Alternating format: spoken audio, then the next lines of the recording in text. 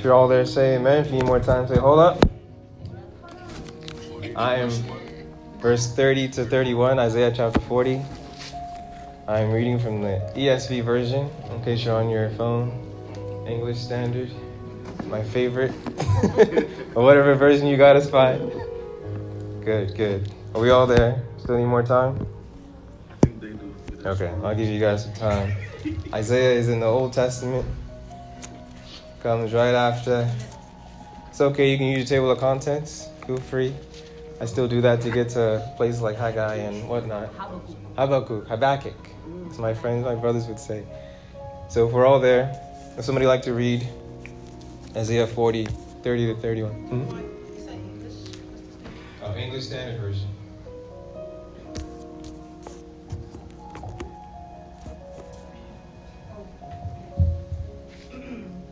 Isaiah chapter 40, verse 32 to 31. Even youths shall faint and be weary, and young men shall fall exhausted. But they who wait for the Lord shall renew their strength. They shall mount up with wings like eagles. They shall run and not be weary. They shall walk and not faint. Amen. Well, look over to your neighbor. Say, neighbor. Oh, neighbor. Oh, neighbor. Where is Where is your strength?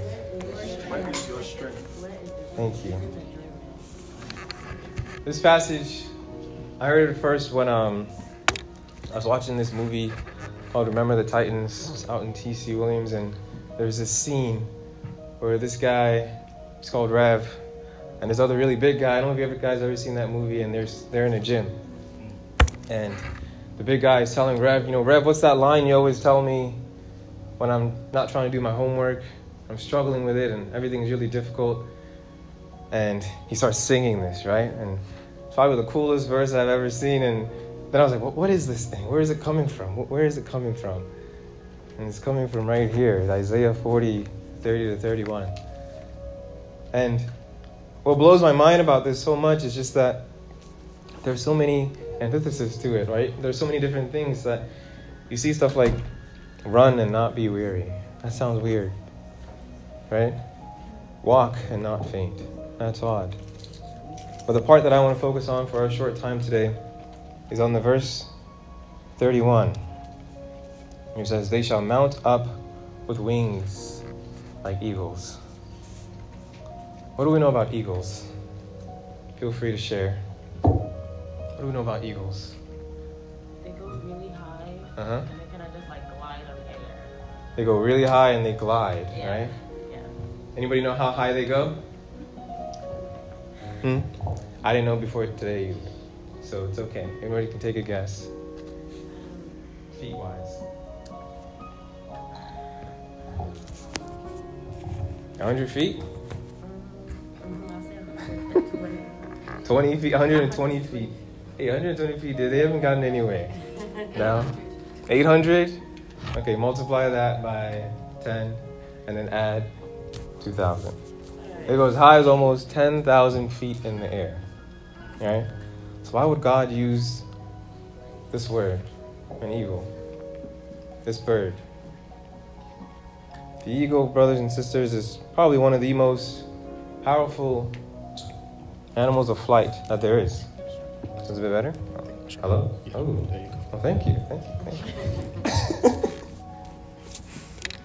So, I want to talk about today how vision and patience go hand in hand. Vision and patience go hand in hand.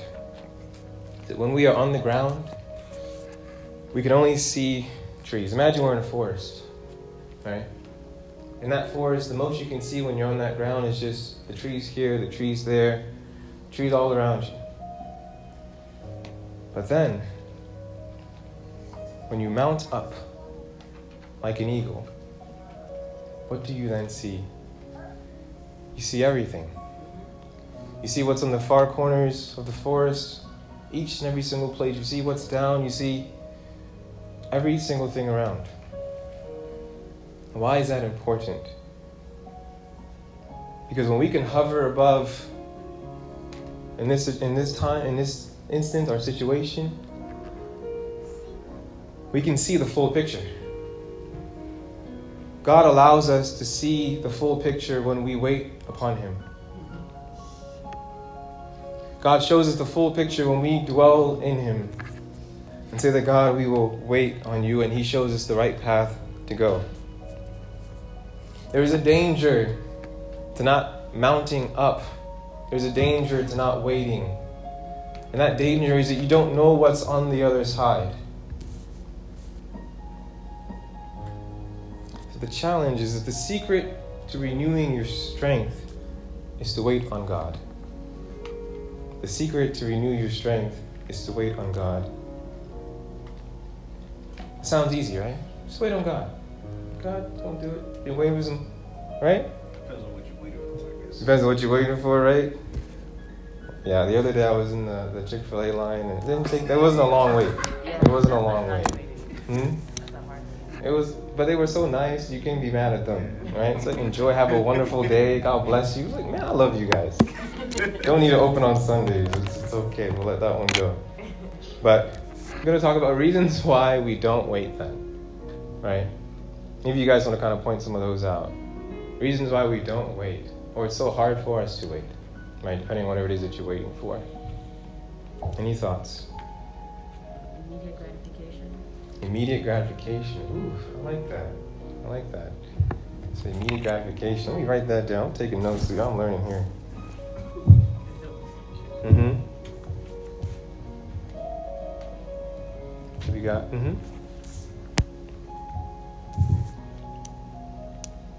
Anybody else? Oh, please go ahead. There's a couple of things coming to my mind. The first one is sometimes we are not sure how to wait. We sometimes how, like, when I say I'm waiting, am I having a right type of expectation? Am I doing the right thing? So if I'm not even sure how to wait, or even what I'm really waiting for, because sometimes we don't even hear God, we just expect something without even knowing His mind about it. So when we're waiting in anything that seems to be close to the opportunity that we're looking for, we tend to jump on it. So sometimes I think we don't know how to wait. Thank you. I love that answer, and the reason why I love that answer is because it's baked in here somehow when we get to it. So how to wait, what to do, how to go about that. Reason number one. There are three reasons that I want to talk through with you guys today of why we don't wait. And that reason number one is that we want the things of God, but we do not ultimately want God for God. We don't realize that anything we want apart from God is temporary. Beloved, God is not our source of happiness. He's not our anchor.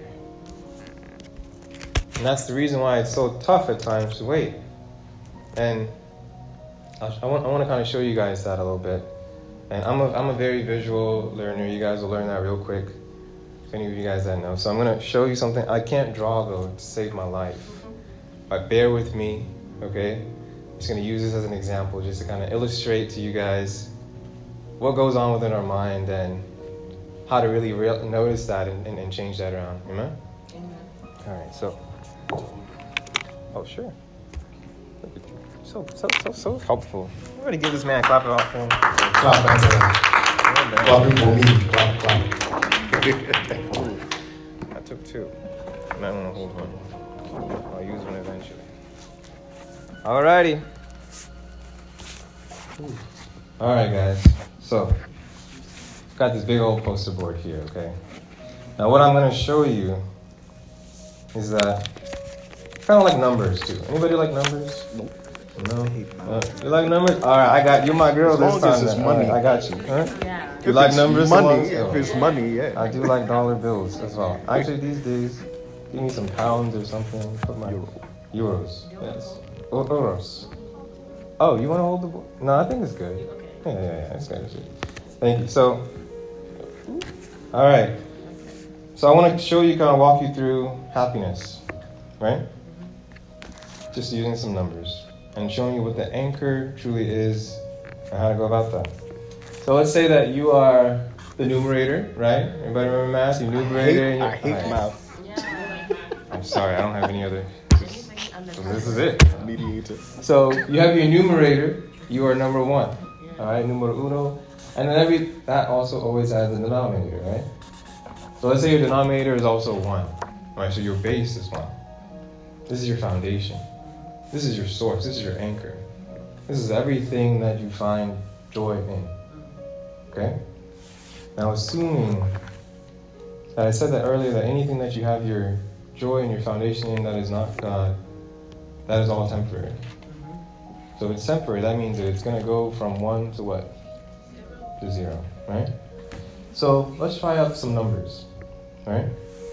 So 1 divided by 1, we get what? All right, 1 divided by 0.01 is what? Come on, friends. 10. 10, all right, 10. Yeah. Don't worry about it. And then, let's try it again. 1 divided by 0.00, but it's getting smaller, right? 100. It doesn't make sense. The number is getting lower, but my happiness level is getting higher. Isn't that odd? I don't even notice that this thing is going down there. Can I even notice that my base and my source is going away? If my happiness just keeps on jumping?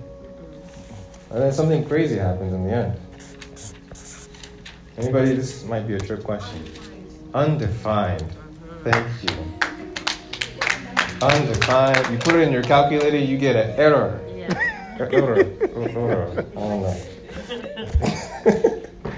So at this stage of error is what I like to call rock bottom. Rock bottom cafe. Rock bottom cafe, where you have hit rock bottom. When you put your trust in anything else that is not Jesus Christ, you will eventually hit rock bottom and you won't even notice it. You feel like you could derive more joy. Let me keep at this thing, not realizing that it's going to ruin you in the end. Does this make sense? How I'm putting this, guys? Yeah. Let me know if you have any questions. As the anchor decreases, right, we're getting the illusion that our happiness is increasing, but we don't realize the illusion until that happiness value drops from 1,000 all the way down to error. Alright? So, that is why many go from being on top of the world to miserable in an instant. Because what we derived our happiness in is no longer there. So, I'll bring this back in a bit. But I want to make a case then. And I want to make the case for Christ. Is that in all of this, as our happiness level is dwindling, it's going down and down, there is good news. Who knows what the good news is?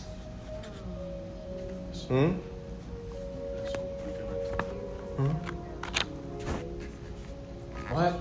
You better be excited about the good news. What is the good The news? good news Uh-huh. is that Jesus came to die, and that through him I am capable of returning to salvation Amen. and to that joy. Amen. Amen. I like that. I like that. Anybody else? I want to hear it in your words. What is the good news? Well, I think when you hit rock bottom, Mm-hmm. the Bible calls him the rock of our salvation. Mm-hmm. So, in essence, it will come to a point when you hit rock bottom, you realize the things that did bring you happiness are not fulfilling that void anymore. Mm-hmm. The only other person that will be present, and the only other thing you will identify that will be able to hold you is that rock. Mm-hmm. So I don't know if Yeah, that makes sense. that's perfect. I love that. Thank you. God bless you all. Like, the good news of Jesus Christ. God sent his son, came into this world to not only die for us, but to teach us how to live, pay the sacrifice that we deserve to pay, but we could not pay. For we are of unclean hands and unclean lips. How can we possibly pay and save ourselves? So he who knew no sin came into this world as the propitiation and the expiation for our sins. What is the propitiation of our sins? Is that that Jesus Christ holds back the wrath of God. We have wronged God, and God's wrath on us is just. Each and every single one of us. So Jesus Christ comes and says, let me hold off that wrath. If the wrath is coming from God, Jesus Christ is holding back that wrath. That's what's known as the propitiation for our sins. But then one awesome thing also happens is that Jesus Christ serves as the expiation for our sins. And that expiation for our sins basically means that he takes away the guilt of our sins. Beloved, sometimes when we do wrong and we mess up, it can take an instant to mess up. But then the guilt can live with you on and on and on and on for years and years and decades even. But Christ is saying you don't have to live that way. There's a different way. That all that guilt is gone. Clearly don't abuse grace. I'm by no way saying abuse grace, but know that the guilt is gone and that you are a new creation. And that is the good news, because there's nothing else on this earth, there's no one else on this earth that can do that for you.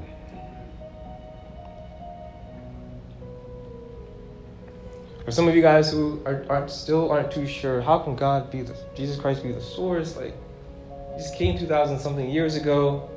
I want to prove to you that he's always been there. If you'll jump with me to Genesis chapter 1. This one, you guys gotta be quick. It's right in the beginning. First book. Scroll right to the beginning. Genesis chapter 1. Verse 11. This is where it's easier when you have the actual book, right? Yes, Genesis 1, verse 11 to 15. Someone would like to read for us? Oh, that's fine. King James is fine too, yes. It's pretty close to this one. Genesis chapter 1, verse 11, I read, "And God said, let the earth bring forth grass, the herb yielding seed, and the fruit tree yielding fruit after his kind, whose seed is in itself upon the earth, and it was so." Amen. Let's keep going to the 15. "And the earth brought forth grass, and herb yielding seed after his kind, and the tree yielding fruit, whose seed was in itself after his kind. And God saw that it was good. And the evening and the morning were the third day. And God said, let there be lights in the firmament of the heaven, to divide the day from the night. And let them be for signs, and for seasons, and for days, and for years. And let them be for lights in the firmament of the heaven, to give light upon the earth. And it was so." Amen. So we see here that there's vegetation, right? Seeds and vegetables. Who likes salads? With chicken in it. You know, with chicken in it. A Caesar salad, romaine. Which one? Which one is your preference? Huh? Egg salad? African salad. Hey, my sister. Croutons sometimes. All right, croutons sometimes. I like salads too. You see that these salads came before something though. Did you guys catch something? Did you notice something? What did you guys notice? From the 11 to the 15. If you want, you can peek all the way through the 19 as well. The vegetation came before the sunlight. Now, isn't that weird? How do vegetables, how do plants grow without sun?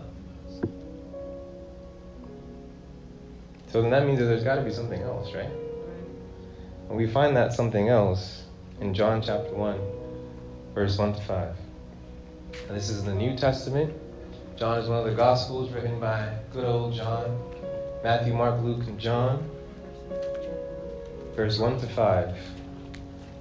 John chapter 1, verse 1 to 5. So we've noticed something here, right? These plants are still going on, and then after that, the sun and the moon come out, right? So anyone who's at John 1, 1 to 5 wants to read that? Sure, go ahead. Thank you. John chapter 1, verse 1 to 5. In the beginning was the Word, and the Word was with God, and the Word was God. He was in the beginning with God. All things were made through him, and without him was not anything made that was made. In him was life, and the life was the light of men. The light shines in the darkness, and the darkness has not overcome it. Amen. Thank you. John has such a beautiful style of speech. It's very interesting. I feel like he could write any poetry that he would desire to. But who is this light that we speak of? Who is this light that John is talking about? The Son Jesus. Amen. So if Jesus is the light, earlier the sun came afterwards, but the plants were still doing fine. Now something's going to happen to the sun and the moon. And we find that in Revelation 22:5. Revelation 22, verse 5. I'll read it just for the sake of time. It tells us, and night will be no more. This is the last chapter of the Bible. And night will be no more. They will need no light or lamp or sun, for the Lord God will be their light, and they will reign forever and ever. Amen. So the sun and the moon are going to go away. What we need to realize is that those things too are temporary. They were never holding up the vegetables. They were never holding up the plants. The same way they were never holding us up. The same way the things that we want and we desire within this world are never holding us up. That all those things are merely temporary. Hope I've been able to show you that Jesus has always been there from the beginning, and he'll always be there to the end. That he never had a beginning and he never had an end. So he is the constant. He's the reason why these plants remain. He's the reason why we remain. So that means that Jesus has always been there. Then that means that his constant number is going to be 1. Can we give him a denominator of 1? So if our source is Jesus, and we're the numerator, 1 divided by 1 gives us 1. And that never goes down.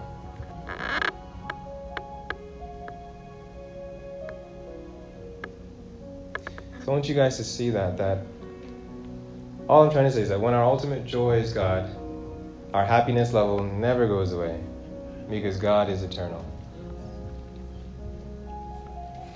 Note that God is most glorified in us when we are most satisfied in him. God is most glorified in us when we are most satisfied in him. When we are satisfied in God, something amazing happens. Is that we can't help but talk about him with the world. We can't help it. We just can't. Even the temporary things that we take pleasure in, right? And these are not just bad things, good things as well.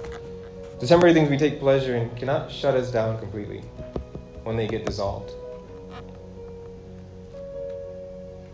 I just went to a funeral just some days back, and we went to the Thanksgiving service, and the husband, he had buried his wife just 24 hours before.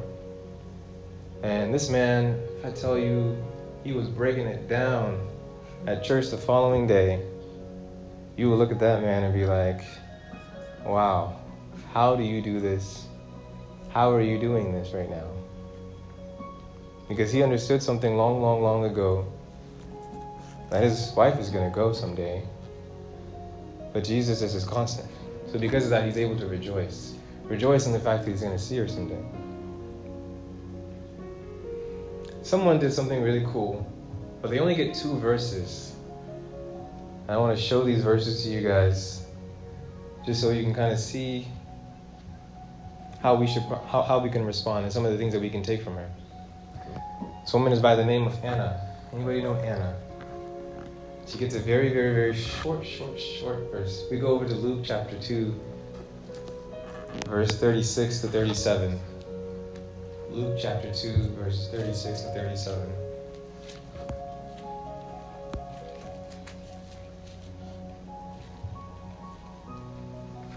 If you're there, say amen. If you need more time, say hold up.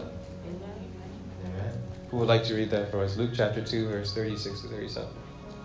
Luke chapter 2, verse 36 to 37. And there was a prophetess, Anna, the daughter of Phanuel, of the tribe of Asher. She was advanced in years, having lived with her husband 7 years from when she was a virgin, and then as a widow until she was 84. She did not depart from the temple, worshiping with fasting and prayer night and day. Amen. Amen. God bless you. So let's add some historical context to this. Right? Back in the day, they used to get married pretty early. So let's give that Anna, maybe she got married at latest 16 years old. Okay, is that fair? Everybody agree? You want to give her 20? Earlier than that? Let's just say 16 to make the numbers simple. So 16 plus 7 gets us to 23. Right? So at 23 years old, she becomes a widow. She stayed in the house of the Lord all the way to 84. How many years is that? 61 years, nearly, as a widow. And each and every single day, the word of the Lord tells us that she did not depart from the temple, worshiping with fasting and prayer night and day. How is this possible? This is nonsense to the world. Right? How is it possible that one can lose someone, lose something that is so near and dear to them, and be in the house of the Lord day and night for the next 60 years? Maybe she still had expectations of having something. But those expectations paled in comparison to what she truly desired, which was God. And since God was her constant, she was able to do this. And I think that's what is so beautiful about Anna in these passages here, these short passages. I wish we had more of her story. So the reason one that we've gone through so far, is that God is not our constant, God is not our source. And reason number 2, why we find it difficult to wait, is because we don't know what to do when we're waiting. Right? Like you had asked earlier, we don't know what to do when we're waiting. Idle hands make for the devil's playground. If anybody's heard those phrases before. If you're bored, fix it, man. Let's do something about it. Idle hands make for the devil's playground. Luckily, Anna gives us some solutions to this. Right? Some practical solutions that I want to leave with you guys to take as to what to do while you're waiting. The first one that we see from Anna is when waiting on God to renew your strength, do as a waiter and a waitress does. Wait. You are a waiter or a waitress. And what do? They serve. So solution number one, serve. Consider your gifts. Consider your gifts and what you're using them to do. Each and every single one of you have been gifted in so many ways. To give to the body of Christ, give back to the world, to draw people closer to God. But unfortunately, many of the times we're just sitting there, we're sitting on our gifts, not using it one bit. God has blessed you so much and put so much in each and every single one of you guys. Go out into the world and share that with the world. Be in the church, be with the body of Christ, and share that with the body of Christ. Service is so important. We could spend a whole day time on that, but that's not what we're going to do today. But that's step number one. You're trying to get busy. Do as a waiter or waitress does and serve. And step two, solution two, which is a little counterintuitive to the first one. I'm telling you, get very busy and serve, right? Well, solution two is to rest in God. Resting in God is very, very important. And what do I mean by resting in God? That essentially means read the Word, spend time in prayer alone with God. Lord, the deep things of Christ are spiritually discerned. You can't teach those things necessarily, right? Maybe like on a one-on-one with somebody and you're chatting back and forth, iron sharpening iron. But even with that, you're still bringing in something that the Holy Spirit taught you.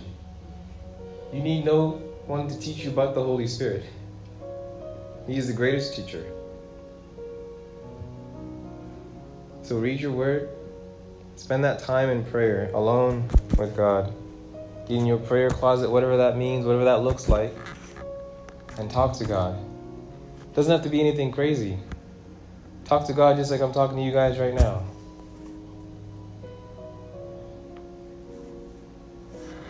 But the primary purpose of prayer is not to make God will what we want.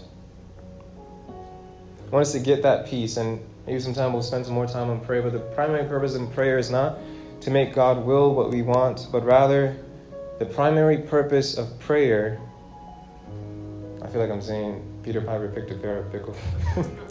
Let me stop. So the primary purpose of prayer is to teach us to want what God wills. To teach us to want what God wills for your life.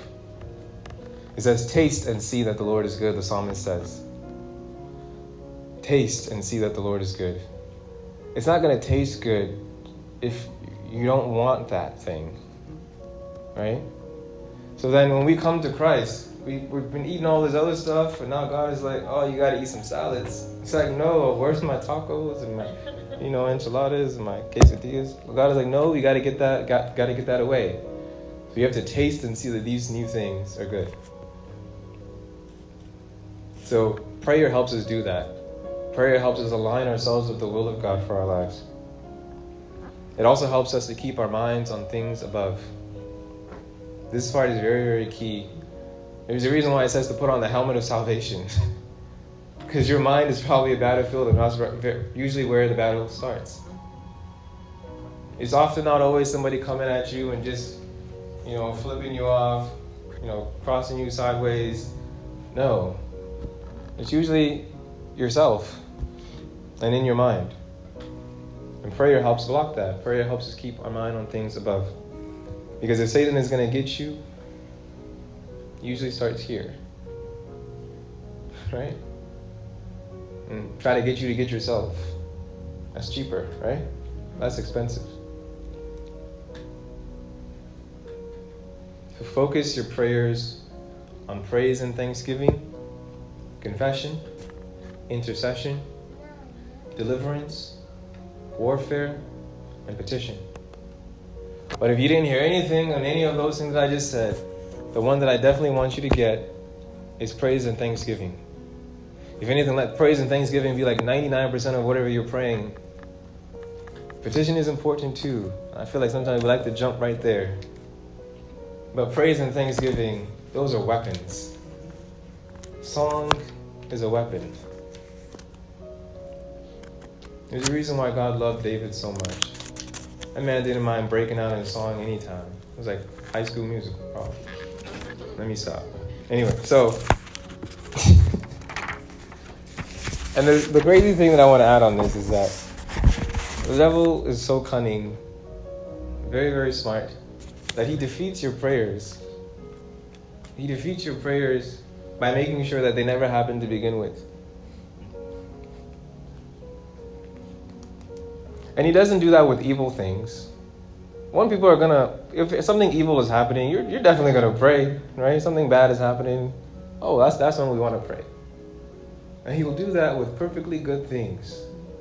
Maybe you set aside time that I'm gonna pray at 7 o'clock tonight, and then 6:59 hits, and your best friend calls you. Oh, let me get this call real quick, and then the next thing you know, 3 hours later, it's 10 p.m. Let me go to sleep. Gotta wake up in the morning. It was a perfectly fine thing. There's nothing wrong with you talking to your friend. But the goal that you set to pray never happened. Right? So Satan doesn't defeat us, doesn't defeat our prayer life with evil things, but with perfectly good things. Maybe I set aside some time, like, no, let me go get some food. So it's very, very important. Like when you're about to pray, that's when things get busy, right? Anybody notice that? That happens to you too? You remember everything you were supposed You remember everything you were supposed to do. You write it all down, you say it all. So Anna died to herself, like we were talking about earlier, right? She died to self and she picked up her cross. And she made God's glory known through her service. Which is why I wish I knew her story even more. But the words is sufficient. The purpose of all the spiritual gifts that the Holy Spirit dispenses, as He wills, is love. I think you guys kind of went through this in the beginning. I think one week when I wasn't here, talked about love and what the purpose of all of that was.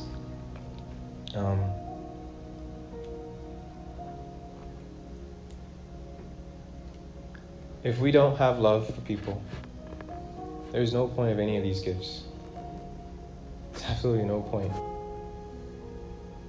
And Paul says it all in Corinthians, right? But without the level of degree of love is based on faith, right? The level of degree of love is based on faith. Without that faith, we cannot wait. If you don't have faith, you can't wait. I think in some versions it says those who hope in the Lord, right? And faith is basically hoping in what you don't see, right? And Paul then tells us, for who hopes in the Lord? Who hopes for what he sees? That's not faith.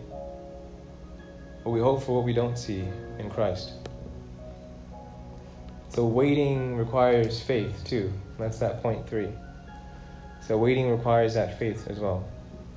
If we cannot wait, we cannot mount up as eagles and renew our strength in the Lord. If we cannot renew our strength in the Lord, how can we love others? Think about it, guys. If you are spiritually empty, how can you pour into somebody else? And that's why I mentioned that rest piece and why I think that's so important, because if you have nothing to give, you can't give anything. So you got to get to a place where God will pour into you, where you're alone with God. It's okay to say, I can't be here with you guys right now because I got to go spend time with my Jesus. It's okay. Because that's critical. If you can't do that piece, you'll eventually burn out. I remember there was a time where I was like, let me just take some time and, some time off, right? Alice knows all about this. Take some time off because I was burnt out. I didn't take my own advice. I was burnt out. And then God does a funny thing. So when you take some time and you spend with Him and you're resting, don't fall too much in love with that either. Get back out there as well. Because then He's going to hit you with things like John 21 while you're sitting there just after church and you left early. One day I left early. I left the kids that I teach usually. And then God hits me with a John 21. And He says, Peter, do you love me? Peter, do you love me? Yes, Lord. Then feed my sheep. I say, Lord, I left your sheep at the church. I'm so sorry. I'm so sorry. My bad. It's like, I guess I have fallen in love too much with the rest. So know to have a good balance, right? Between the rest and the work. Right? Don't forget the sheep. We're all called to serve one another. Amen? So the point that I was making with the point 3 was that faith must be built upon, right? Waiting requires faith. If we don't have faith, we simply cannot display God's love as He wills.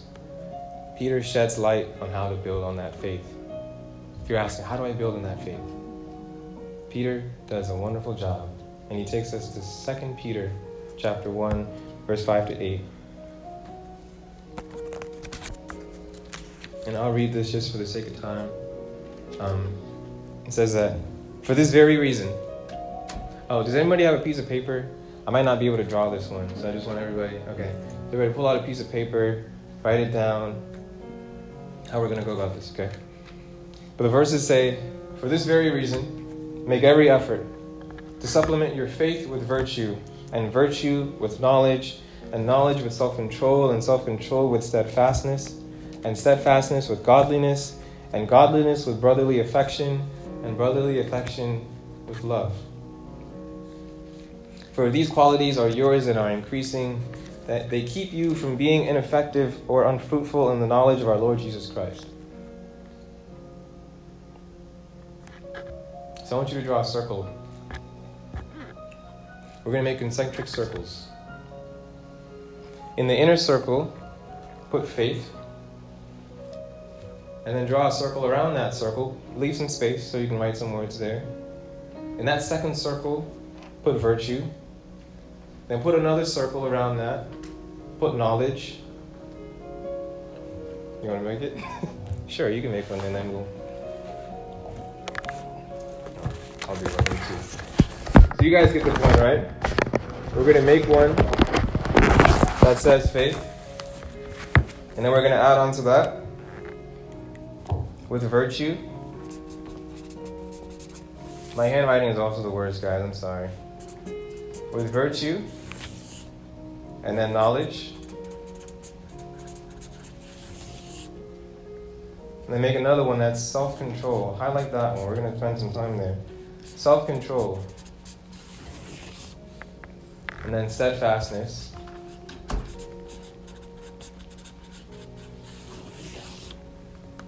And then godliness.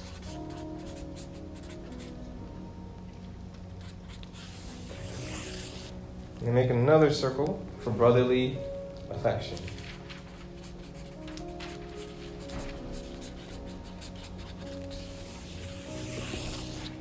And then the last circle that I want us to make is one for love.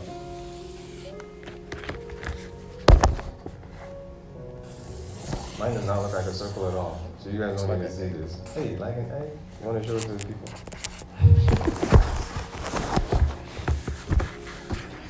I can't write very well. This is my egg here. So we started here, right? Faith. Then we went to virtue. And said supplement that virtue with knowledge. And that knowledge with self-control. And that self-control with steadfastness and godliness, brotherly affection. All that's love. Now, how do we get to love? We get to love from faith. If this is weak, if this is absent, you can't ever love anybody else in the way that God wants you to love them. This agape love that God desires of us to do, you see there that it's difficult, right? There are a lot of things that need to be in place. And the two things that I want us to talk about that need to be in place, this self-control, this knowledge. Knowledge is a beautiful thing. Oh, you can set it down. Thank you. Good. You like holding? Knowledge is a wonderful thing. But the dangerous thing about knowledge is that at times it can get us puffed up. We can be puffed up in pride. That I know so many things about Jesus. I know the whole Bible. I read it all. I know the Lost Sea Scrolls, the Dead Sea Scrolls. Read it all front to back. But your knowledge has no Jesus in it. What's the point? And when that knowledge is not contained in the proper way in God, what's the point? That's why I think self-control is probably one of the most important ones here. We could spend a day on all of this, all the different ones, but that self-control piece is where I want us to stay. And there's a verse that comes to mind with this, and this is our last verse, which is in Jeremiah 7, verse 8 to 10. Jeremiah 7, verse 8 to 10. And it says, "Behold, you trust in deceptive words to no avail. Will you steal, murder, commit adultery, swear falsely, make offerings to Baal, and go after other gods that you have not known? And then come and stand before me in this house, which is called by my name, and say, we are delivered, only to go on doing these abominations." Amen. Amen. If we don't have self-control, that's exactly what we're going to do in Jeremiah 7, 8 to 10. And that will keep us from loving other people. That will keep us from strengthening and supplementing faith. And when we don't have that faith, we lose that vision. Forget spiritual gifts if you have no faith. Just let it be.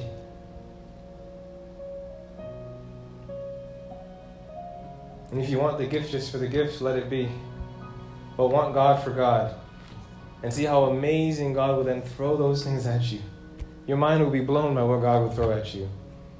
When you commit yourself to serve the Lord with all your heart and all your soul, the type of gift that He's going to give you is not even going to be the one that you're thinking about.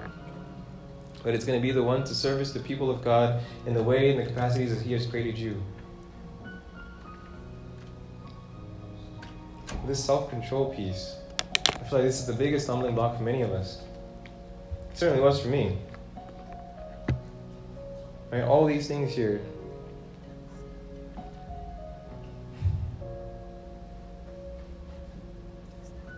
God demands holiness. God demands holiness. He does not dwell with sin. God demands holiness. And He does not dwell with sin. He does not dwell with our sinful nature. These verses right here hit so hard because they're like, man, we're playing God. We're playing God. We're trying to. But God is not to be mocked. For He knows. And I think when I first came across this, I was like, man, I was like that woman at the and that woman that met Jesus at the well, and she says, let me come see this man who told me all that I ever was. Could this be the Christ? Everything that I ever was, everything that I ever knew, this man has revealed it to me. He said, who is your husband? I said, I got one husband. He's like, no, you have many. You have many. And she's astonished, right? It reveals to her that sin that is about her. When pride is in our lives and we don't see that sin that is with us, how can we ever truly come to Christ?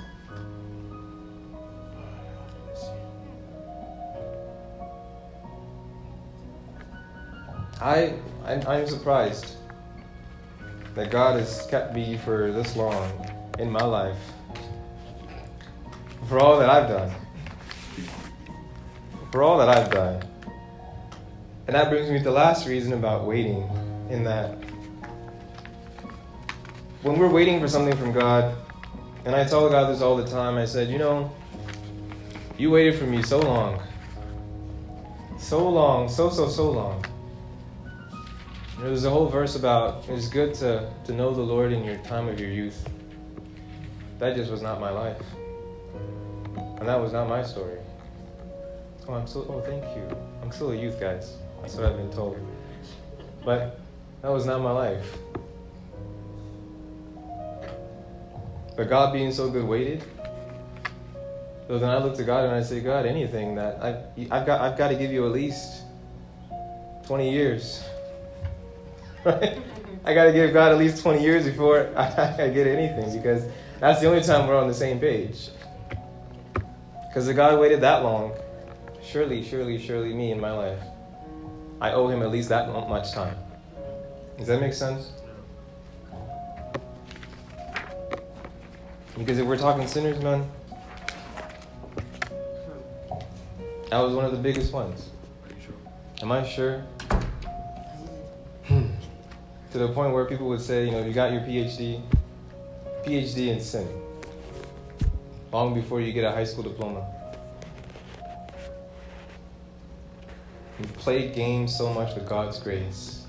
Maybe partially because I didn't understand it, but played games so much with God's grace because I knew for a fact that when I sinned, all I had to do was just go to God and ask for forgiveness, and He was obligated to forgive me. I was a smart Christian. I was smart, I did my weekly church attendance, learned how to be really holy, learned how to do my sin Monday through Saturday, right? And then put on my little mask for y'all on Sunday. Oh, wow. Praise be to God for all that He's done to pick up somebody like myself. Like I said, I played games with God's grace. But He who is smarter than me, who is greater, knew why He told me to flee from sin. See, I miscalculated the true cost of sin. And what didn't cost me my life cost me dearly in other forms of consequence. As I eventually learned that God's grace to forgive sin, which is there, does not absolve me from the consequences. And the biggest consequences of sin are separation from God and the after effects that the sin brings when you finally decide to give yourself wholly to God. It's so crazy how that's when that happens. That while you live in your life in sin and you're spending time there, there's no problem. The enemy has no problem with you. It's like Prison Break. Anybody ever watch that show? Were there any chases in season 1? Not really till the end, right? So they broke out that mug, then it was, everything broke loose. Beloved, that's the life of the believer when we finally give ourselves to Jesus Christ. If you're not being chased by the devil, there's a problem. Usually means he already has you. Who chases what he already has? Let's think about it. Our minds and our hearts are not designated, are not designed to handle the psychological, the physiological, and the emotional consequences that our sin brings. And then without God being so gracious to us that consequence just leads us right back to our sins. You eventually give up, and it becomes habitual. Eventually you find a way to excuse it. And the worst thing that a believer can do is believe that he or she is walking with God when all this time, in truth, God left that person a long time ago. If Samson knew that God left him a long time ago, he would have not gone to battle. He would have been like, oh, this one, I have to run. This one's not for me. Because God, I said, does not tolerate our sins. The worst thing that a believer can do is that the best way to beat sin is to love the one you're sinning against more than your love for the sin itself. Because when you truly love somebody, you're going to eliminate everything. Any and everything that could jeopardize that relationship. Right? So when we think about God in that way, that God, our love for you is much greater than our love for our sin, and our love for the things that we crave. That is something that I hope will be helpful as you guys move in your walk with the Lord. That you need not wallow in your sin. You need not be in guilt. That expiation, if I didn't believe in the expiation, how would I be able to stand before you today? It is only by God's grace that I'm able to do so. So God bless each and every single one of you guys. Let's see if there's any questions that anybody has before we close in prayer and we continue with today.